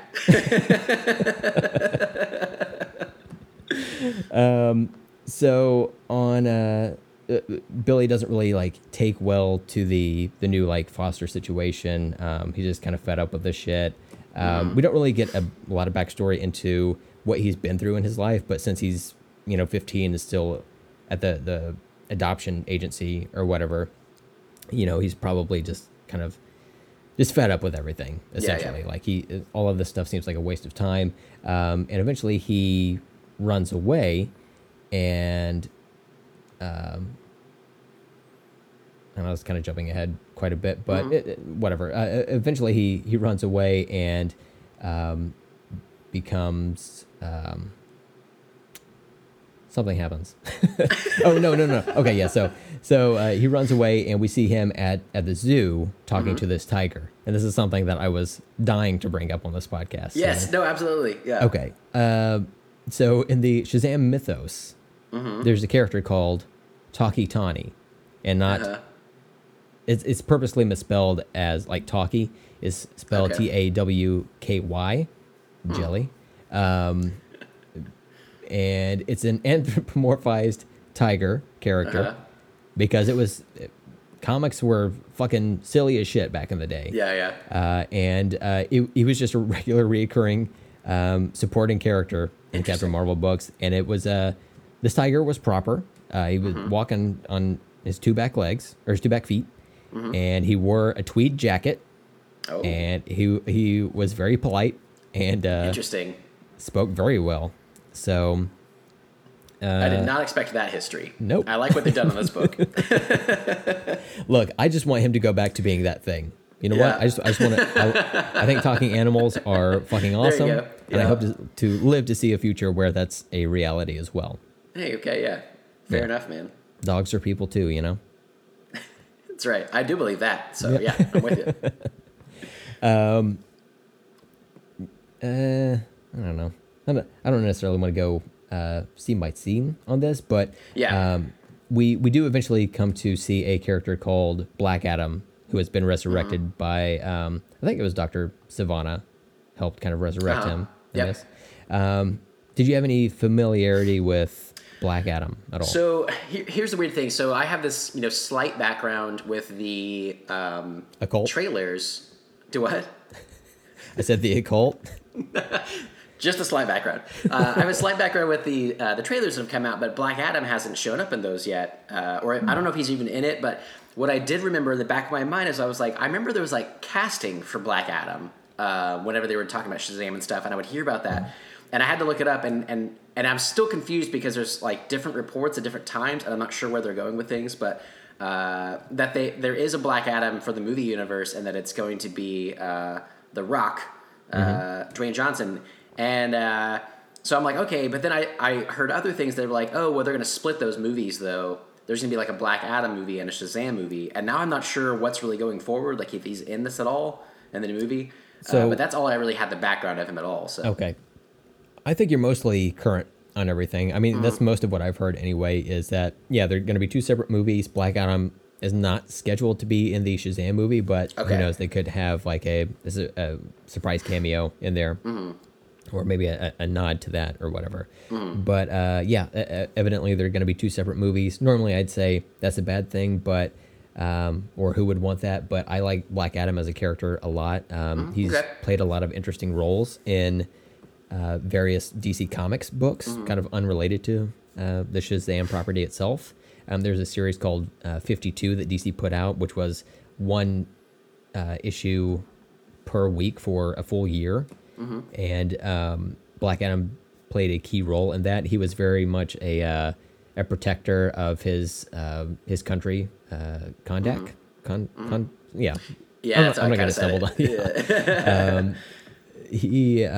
But he was like, he definitely rules kind of with an iron fist, but he also is compassionate to a point in that series. He seems complex from this book. Yes. So that was kind of interesting, the things they could play with that. So, yeah. Yeah. Plus, it's The Rock playing him, and I'll watch The Rock in pretty much anything. That dude's just fucking charming, man. Yeah. Just slap some pointy ears on his ass and you know, call it good to go. So, yep. Again, it's hard. Like, I don't want to go page by page, but it's kind of like this Dr. Sylvanas like trying to find Black Adam in there, and at the same time, Billy is trying to go through some stuff. Like, there's some bullies that bully his family, and he kicks the shit out of them. And then he ends up getting on the train. So it's kind of like the history of that, right? Like, he got on a train eventually. More or less, yeah. This is a lot more cinematic, for lack of a better word, a cinematic version of the original origin story. And since Jeff John wrote this, and he's helping co-produce a lot of these movies, they're probably going to follow what he does in a lot of movies going forward, which is fine because I think he's a really good writer, and I really like the different takes that he's done on these characters. Like Black Adam and Dr. Sivana were really kind of his main two villains, and I like that both of them are involved in this, and we get origins essentially for both of them. At the beginning of this book, Dr. Sivana, he's fucking roided out, like he's a built ass dude. But by the time we get to the end of this book, he's more in line with his like comic book appearance, like his previous comic book appearance, I should say. He's got that fucked up eye. He's got that scar across his cheek. He's more frail and whatnot. But yeah, I mean, I think it's really well done on getting all of that stuff there. One thing that changed with this version of the character, or this version of the property, is Shazam is actually like an elderly black man in this story. And man, I can't remember who was cast as Shazam in the movie, but I think it was also an elderly black man. It's at least, it's a black dude, because I looked that up last night, and I knew him from something, but I don't know his name that well. I'll try to look it up right now, but yeah, they're going to stick to that, which is cool. Yeah, and I totally forgot about it by the time I was reading back through this book, and I saw that, and I was like, oh, shit, okay, so yeah, that's exactly what they were going for there. Yeah, that's good. Yeah. Shit, and I just saw this, too, online. I don't know where it is. Anyway. Let me clarify on that. So it's not like I'm finally giving my approval for a black character to replace a white one. What I'm saying is that anytime in a translation from comic to film, actually pretty much any media where a white character is replaced by a minority character, people fucking flip out unless that's something that has showed up in the previous media before. So I'm going to assume that's probably why there wasn't pushback on that for the fan base or whatever.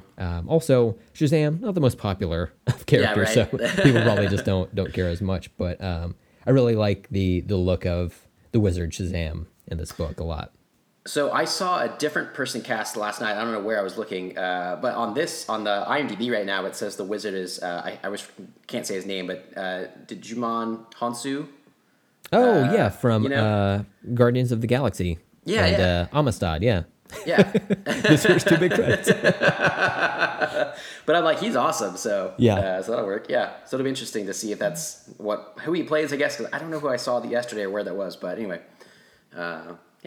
I wonder if he will reprise his famous line from Guardians of the Galaxy when Billy Batson introduces himself, and the wizard Shazam is like, "Who? Who? Yeah. Shazam! Now, one thing that kind of changed for this book compared to the previous iterations of Shazam is back in the day, anytime Billy would say the word Shazam, he would turn into Captain Marvel, right? So like even if he whispered it or said it by mistake or whatever, the lightning would hit him and he would turn into that character. But on this one, the wizard tells him, no, you really have to like feel it. You have to exclaim it. And there's a pretty cool like trick in the book here where the wizard says, if you say the word Shazam, you'll turn into this thing. And there's the last panel on this one page. It has Billy with kind of a punk ass look on his face. He just kind of says Shazam, and then it cuts to the next page and it's just him standing there. Like as a reader, you kind of expect him to be transformed at that point, but nothing happens. Then he says it. He says it again with enthusiasm, and there's a full page splash of him as Shazam right here. But it's probably a good thing because he has to explain the whole Shazam idea to other people. I know, yeah. And it would be impossible unless he was just like constantly like taking his finger and writing it in the snow each time, or I can't say it, or his urine stream and writing it. Yeah, well, there you go. That could have worked. And people would have loved to have drawn that. So that's nice. Yeah, I from what you've been saying, and then what I was reading last night about some of the changes that this one in particular, I guess, made, but then also I guess they've been kind of working towards some things like that, and then also him like keeping his child mind when he's the Shazam form. I like better than like the old version where it's like he became like an adult and had like an adult mind. It makes it a lot more interesting concept to me. So I like a lot of the changes, and this book in particular I thought was great. I really enjoyed this story and stuff. So I was really surprised, kind of like I was with the trailer that came out for the movie. I was like, I didn't expect to like this at all. It looked kind of cheesy from the photos I saw at first, and it's like, oh, I didn't understand the story of it. Like that, it's like big. It's like superheroes, and now I'm like, that sounds awesome. So and that's the funny thing is like keeping his personality the same really adds a lot to that character, makes him stand out quite a bit. So really, Shazam, the word Shazam is an acronym, and it stands for like different Greek like characters or gods, essentially. So, and it's related to attributes from each of those gods. So let me go through the letters real quick. So the first one is S, of course. So it's the wisdom of Solomon. H is the strength of Hercules. A is the stamina of Atlas. Z, the power of Zeus, which is really kind of like power, just like overall. Like, and he does like lightning and stuff too, right? So is that where he gets that from? Yeah, I guess, but like power is just such like a broad term, you know. Like I was like, and that kind of the Hercules one too. Like it's just all like power, strength, power, whatever. A is the courage of Achilles, which is weird because I only know of Achilles being like a weakness. And then M is the speed of Mercury. So he's, super fast. But a lot of that stuff doesn't really come into play here. We don't really see him being especially strong, or I'm sorry, especially fast. He does have quite a bit of strength. He does fuck up Shazam's throne almost immediately after he gets these powers. And he doesn't really have the wisdom of whatever it was I said earlier, wisdom of Solomon. So I think they probably just skipped all of that general stuff just to make sure that he kept his childhood personality or whatever. Which is good. I think it's a better decision story-wise. It's more intriguing and whatever. I was scrolling through here and thinking about some of the stuff I like. Like we were talking about a little bit earlier, I like Black Adam because he's an interesting character when you get his backstory that he basically was enslaved, and he was trying to like free his people, and he doesn't like people being slaves. So there's even like a part where like there were like protesters on the street, and because their CEO like took away their pensions or healthcare or something like that, and he just is like, fuck it, cool, I'm gonna go up there, and he just drops the dude and fucking just like murders him in front of everybody.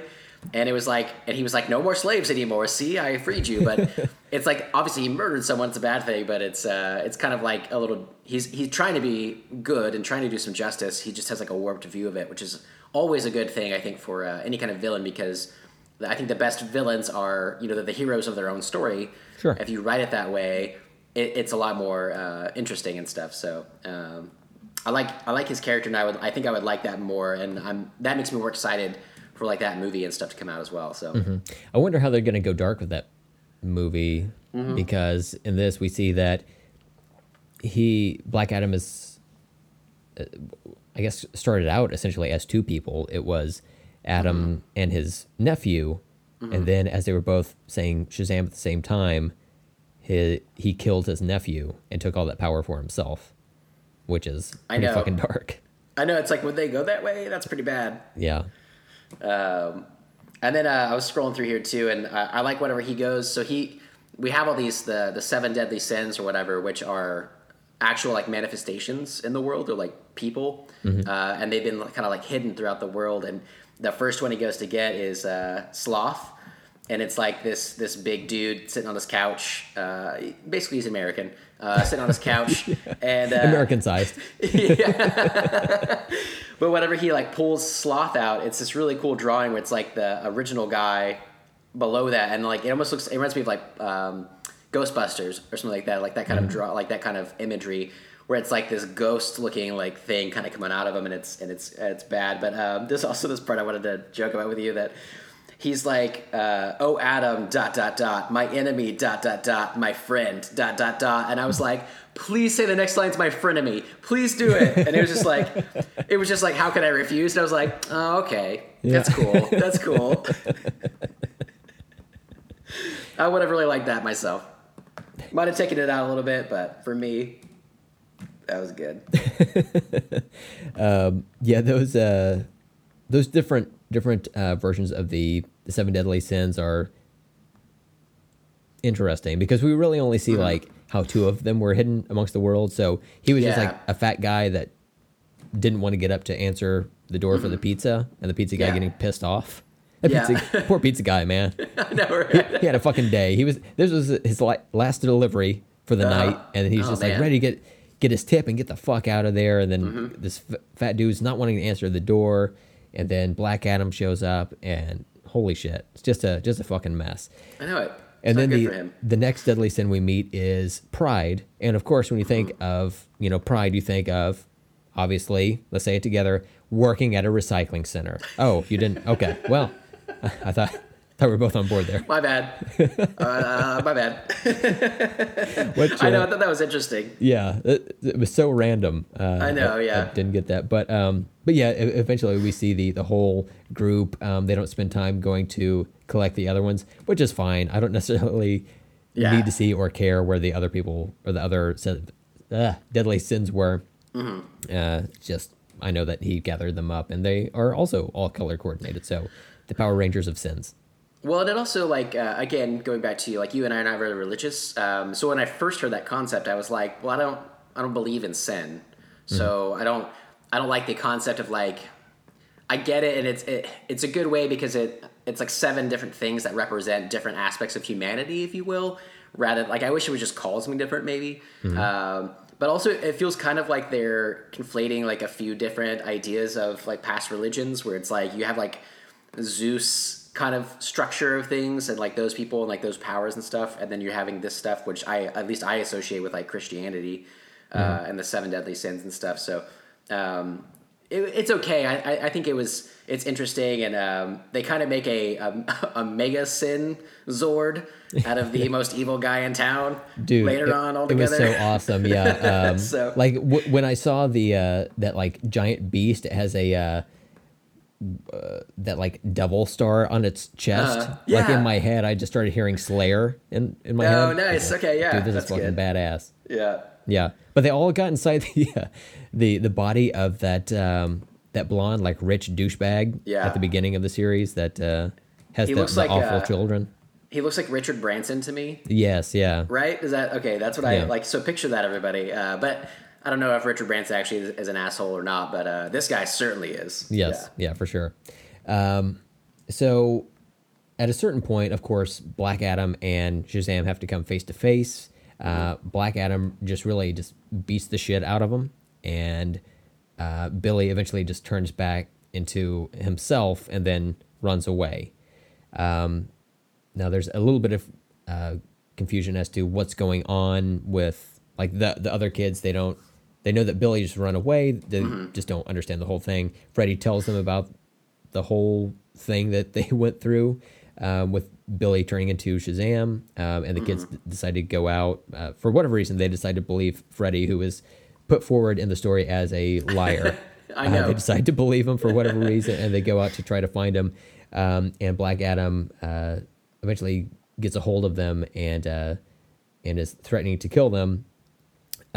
Billy shows back up, and he turns into Shazam, and Black Adam says, "Hey, I want your power. You give it to me." And Billy or Shazam is like, "Okay, I'll do it. I'm new to this. I don't know how to do it."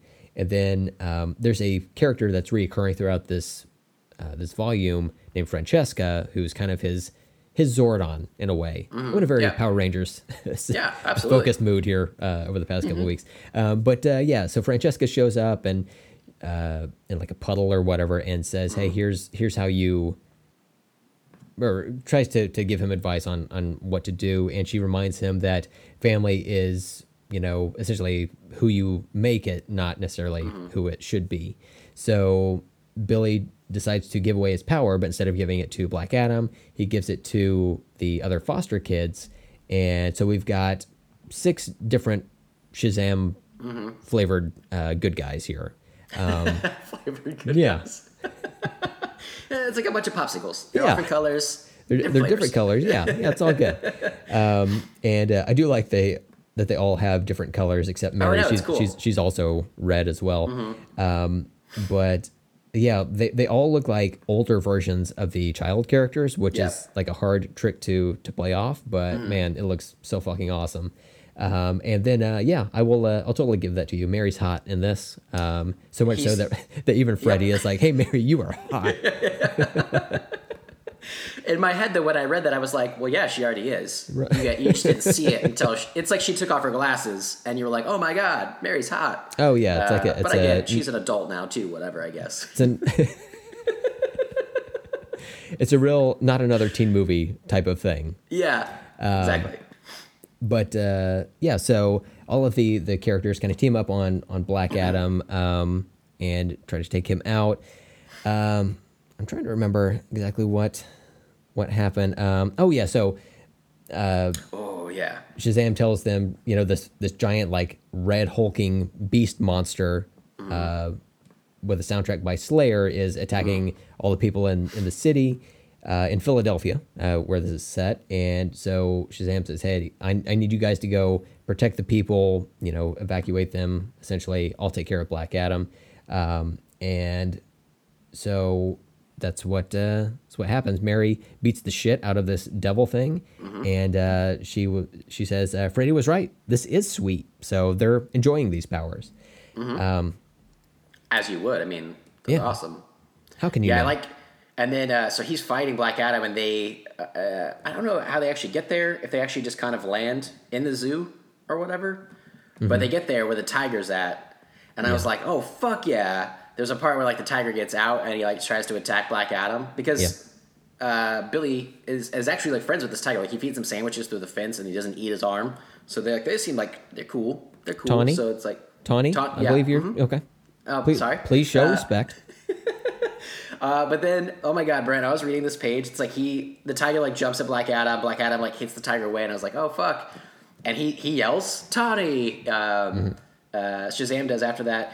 And then it shows this like flashback where he's like, "You're the closest thing to family I've got," because he had visited with his parents. And I was like, "Oh fuck yeah!" And he like tries to give the power to that. And that next scene, oh my God, this like one shot or whatever. You can't see that; it's really bright. But when it's like that giant fucking tiger fighting Black Adam, I was like, "This is gonna be the best turning point in this book so far." I was so excited. And it doesn't really kind of work though. That's what sucks. Like something about that, he talks about like he messed it up or whatever, and they all kind of like start losing their powers. I was reading about that online too. That it's like that's how it used to be. That the more you spread it out, the weaker they all got, or something like that. Yeah, that's what I got from it as well. Is it? It's kind of like I don't know. Let's say you know what? Let's say GAC, since we're fueled by nostalgia here on Let's Talk About Stuff.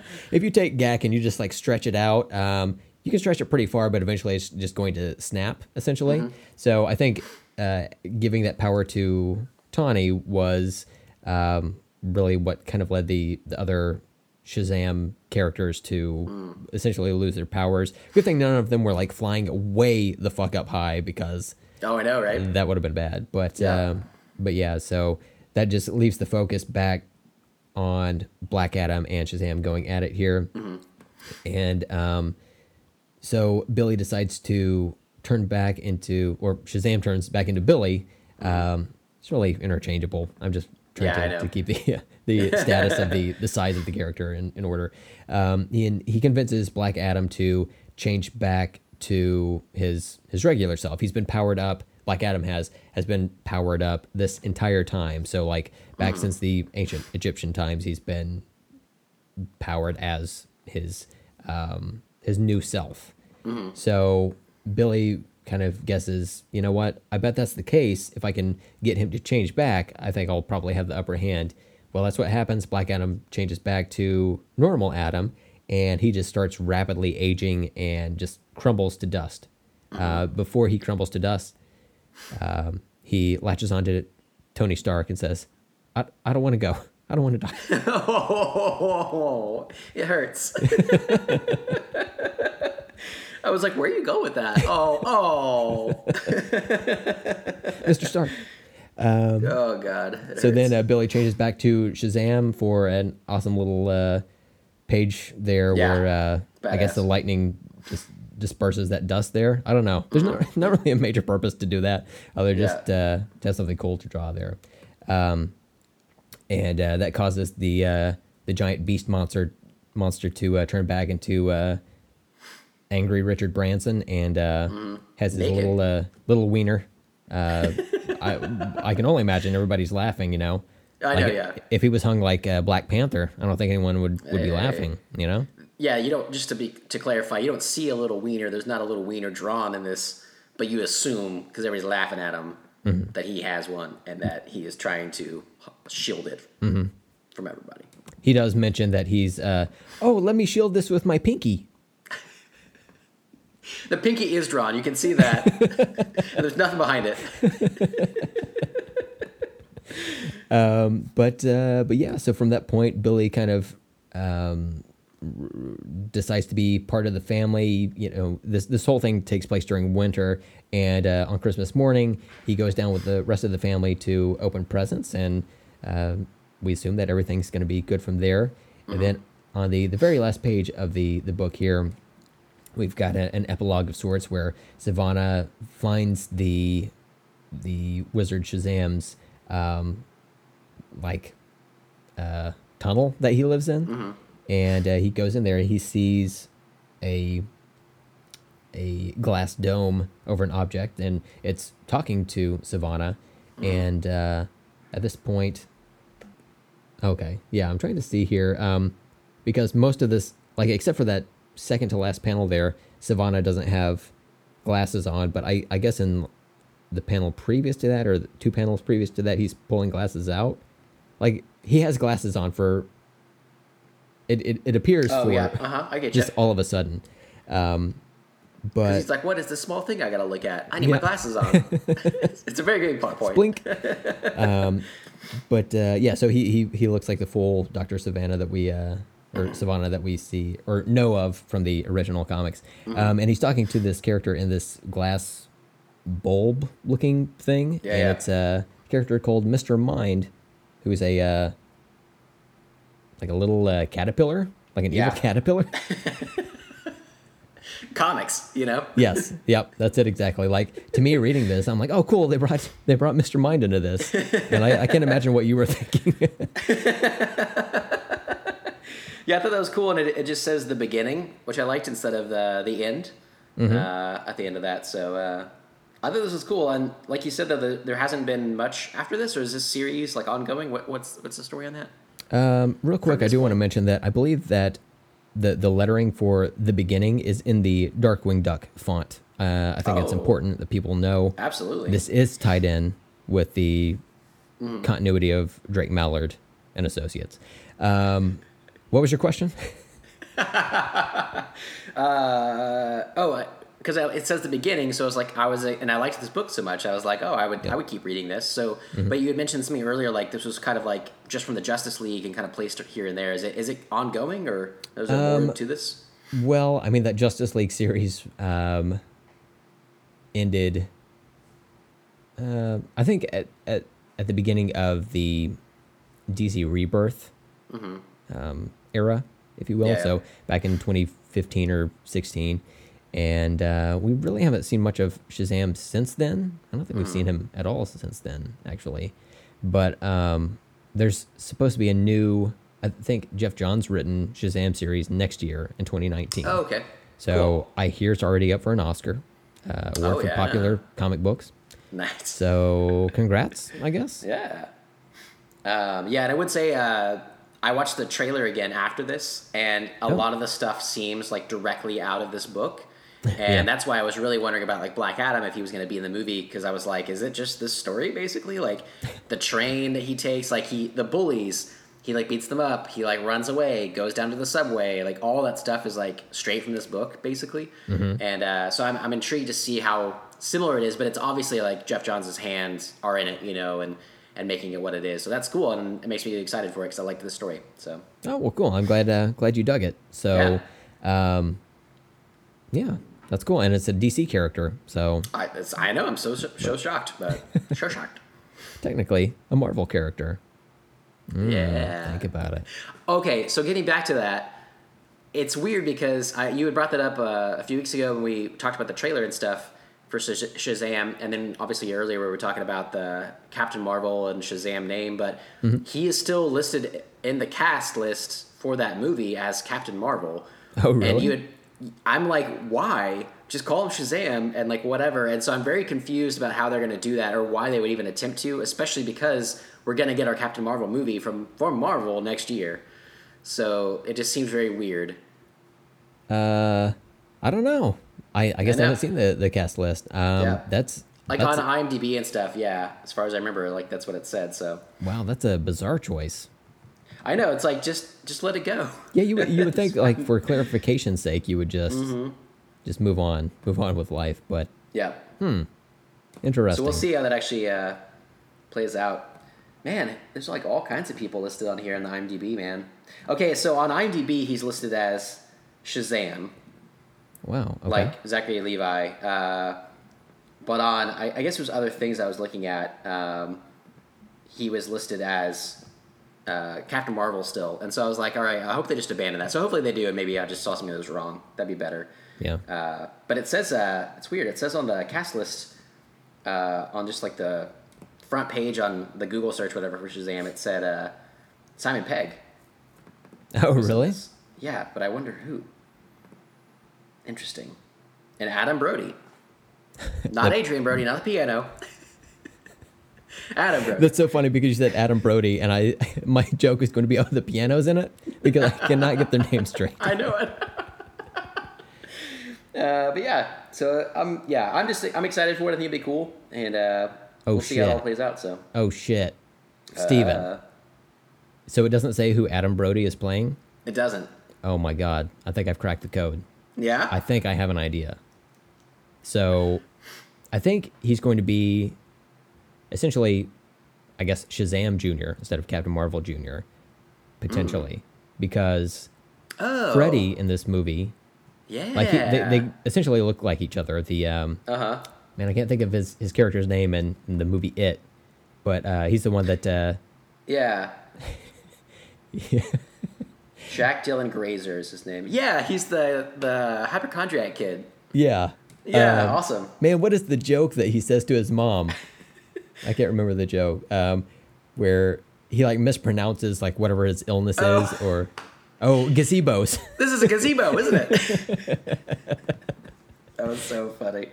But yeah, I could see that happening maybe. Yeah, I think that may be right. No, I haven't seen anything about Mary being in the movie, which is like the main supporting character. She so it's cool. Mark Strong is Dr. He's playing Sivana. Mary? He's playing. He's gonna put on a wig because he's a bald ass dude. No, but he's Dr. Sivana, which would be, I think that's good casting. Yeah, good casting, yeah. Right, it's cool. And then I saw Mary is Grace Fulton, who I don't know who that is. She was in the Mighty Ducks. Oh wait, no, it's Fulton Reeves. All right, go ahead. Sorry. I was like, what? But so there's an actress I like named Michelle Borth, and she is also listed uncasted right now. So I'm wondering if she is the adult. Like, what did you say? Not like Miss Marvel or whatever. Oh, Mary Marvel. Yeah, like maybe she's like the adult version of that. Yeah. As well. They have like a few people that are like unlisted, so it's like now it makes sense. Like, oh, that's who they're gonna be or whatever. Mm-hmm. So yeah, that'd be interesting. But yeah, Adam Brody's one of those, so I think you're right. We'll see. We'll see what people play. Hey, nice try, Jeff Johns. We got this figured out. You can't surprise us. I mean, it's pretty simple, actually. Yeah. Hey, don't take this away from me. Hey, I'm being my best self, Steven. You like the G.I. Joe movies? You've watched those? I've watched them. I don't know if I like them necessarily, but they're things that I have witnessed. Okay. Well, one of the guys, DJ Catrona, was in DJ Catrona and G.I. Joe Retaliation. So, okay. Yeah, I don't know. Most of these people, I don't really know their names. So, yeah. But it'll be interesting to see it all kind of play out. So, yeah. Have they cast a tiger to play Taki Tani? Do you know? I don't see any tigers. No, if you see, tigers. he's going by his professional name, Anthony the Tiger now. Formerly Tony the Tiger, but he's since got into some different acting. Well, I don't. No. What about Maybe Antonio? They're keeping that one under wraps. Antonio the Tiger? Antonio. Don't see him. No. What I'm about? telling you, maybe they're secret about it. Okay. Okay. I was gonna say Tony Lay Tiger. He wants to be a fancy actor, but could be. Yeah. But not listed on IMDb, and it could not be updated. Who knows? Yeah. So. Oh yeah, you want to leave some surprises for the audience? I get it.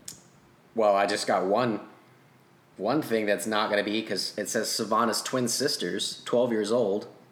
Flashback. Gosh, know something already. Oh, he's got to kill her. But yeah, so anything else you wanted to talk about with that comic? I think that's it on Shazam and the Avengers there. So yeah, should we go ahead and announce the next week's comic? Please do. So shortly after we first met, I had foisted some comics upon you and Amanda. Some comics called Why the Last Man, written by Brian K. Vaughan. He is an excellent comic writer, and he has a current ongoing series called Saga, of which we will be reading volume 1 of. It's awesome. issues 1 through 6. And boy, there's some stuff I don't want to mention just because I want you to go in as fresh as possible. But it is not superhero based, so we're gonna change up the genre a little bit. But there is a lot of sci-fi. Like a lot of people talk about how Watchmen could never be filmed because it's just like just the way the comic was written. You couldn't capture that nuance, which is true, but you can adapt it. I mean, it's just like a straight across the board story with mostly human characters, and there's one like actual like superpowered character. Saga, I feel, is like, if you want to talk about a series that would be hard to adapt into like film or whatever, that would probably be this one, unless you did like fully CGI, because there's not really any like human characters in this. There are like some human-esque characters, but mainly everyone is aliens. Like there's no I don't think they ever mention Earth at all. Like all of it is just like brand new, like super creative stuff, like different spaceships and characters and species and everything. But it's a series about family, And normally I'm not one for cosmic sci-fi, but this one is more the exception than the rule. And yeah, I'm really interested to get your thoughts on this because this one is an excellent series, and it's by Brian K. Vaughan and Fiona Staples, who does all of the art. So she does the pencils, inks, and colors, and she does some of the lettering as well. Nice. There's some handwritten portions of this that are really cool. But yeah, so that's what we're going to do. We're going to do Saga Volume 1. You know what? Let me check. It might have the first volume available for Comixology Unlimited. Let me look. Real quick.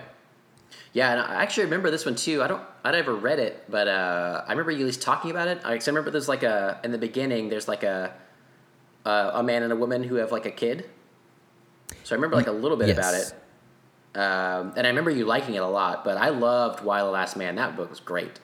So I'm excited for that. Like, they've always tried to make that into a movie or a series, and it's always like seems like it's going to come out and then it fails. So we'll see if this new one comes out. But yeah, I think it's going to be like a premium cable network series now. I don't know. We'll see. I mean, it seems like TV renaissance with the money and stuff they have going towards them, it could work. But it's a cool story. I would love to see it actually, played out live. So yeah. Oh yeah, for sure. We'll wait till it's like a solid thing because like it has so many starts and stops that like, oh my God, it's until I'm watching it, it's probably like until the first season ends after I've seen it, I'm like, I'll be skeptical. It's like, sure, they've had the first 9 of 10 episodes air, but they're gonna take that 10th episode away from us. Yeah, absolutely. Much like our guns. So yeah, Saga Volume 1 is available on Comixology Unlimited. So if you have a Comixology Unlimited subscription, that means that it comes essentially for free. It's similar to Netflix. You buy a subscription, then there's all kinds of different series you can read that come with that. So yeah, Saga Volume 1. We're also going to read Avengers Issue 1, the 2018 series, and I'll have pictures on Twitter and Instagram for you to check out if you want to see what the cover art looks like for both of those, just to make sure it's the correct one. But yeah, so that's what we're doing for the next episode, and then probably some other pop culture related shenanigans as well. Yeah, sounds good. Looking forward to reading both of those. And so if anybody has any show suggestions, questions, comments, dog pictures, that kind of stuff, but specifically right now, since we're doing the comic book stuff, let us know what you think about these comics, if you're reading along, and your thoughts about them as well, or if you have any suggestions for comics that we could read.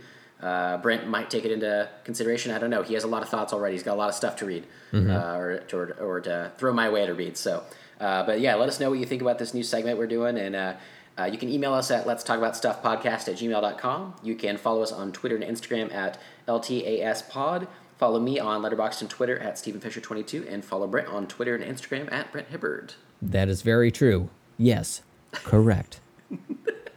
Good. Well, anything else for you, Brent? I think that's going to do it. What about you? Right. Anything else from you, Stephen? Another hour. I just got one thing to talk about. It would be hilarious if you had other stuff as you were trying to wrap things up. You were just trying to get my shit out of the way, and they're like, okay, so anyway. Let me get to that real thing. No, I'm good. That was, I think it was a good episode. I like those books a lot, and I'm excited to read more about the Marvel stuff leading forward. And Saga I've always wanted to read, so that'd be cool. So yes, sounds like a good plan. And so with nothing else, we bid you adieu. Until next time, he's Brent. He's Stephen. And let's talk later.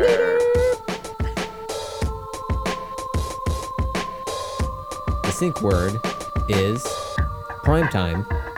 Okay. All right, so primetime on 3. 1, 2, 3. Primetime. Oh, okay, excellent. Deep. I liked it. Shazam!